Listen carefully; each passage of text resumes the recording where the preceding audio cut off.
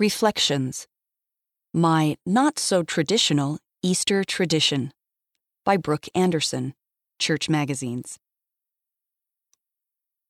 As I sat in the cemetery that Easter morning, the resurrection took on a whole new meaning. I grew up celebrating Easter with colored eggs, Easter baskets, and candy. But when I moved away from home, I wasn't sure how to celebrate Easter on my own. One day, as I was reading the account of Mary Magdalene and the other Mary going to the Savior's tomb on that first Easter morning, I had an idea.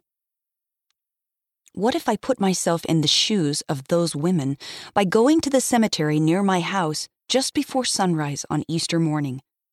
It seemed like a perfect way to commemorate Easter.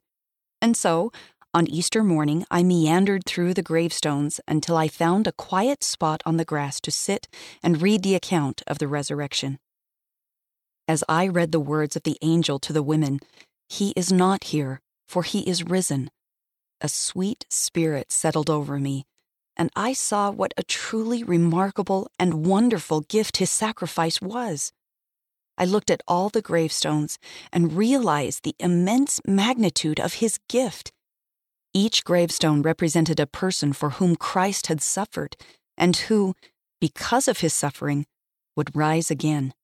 I thought of my deceased grandfather, who had been paralyzed for most of his life, and the joy I would feel not only to see him again, but also to see him standing and running and to feel his arms around me.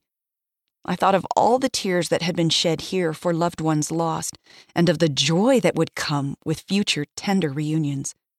I thought of Mary Magdalene, seeing her resurrected Lord, of the wonder, the joy, the hope of his glorious gift. Now, each Easter morning, before I eat my bunny-shaped chocolates and boil Easter eggs, I walk to the cemetery and sit and read the story of his resurrection.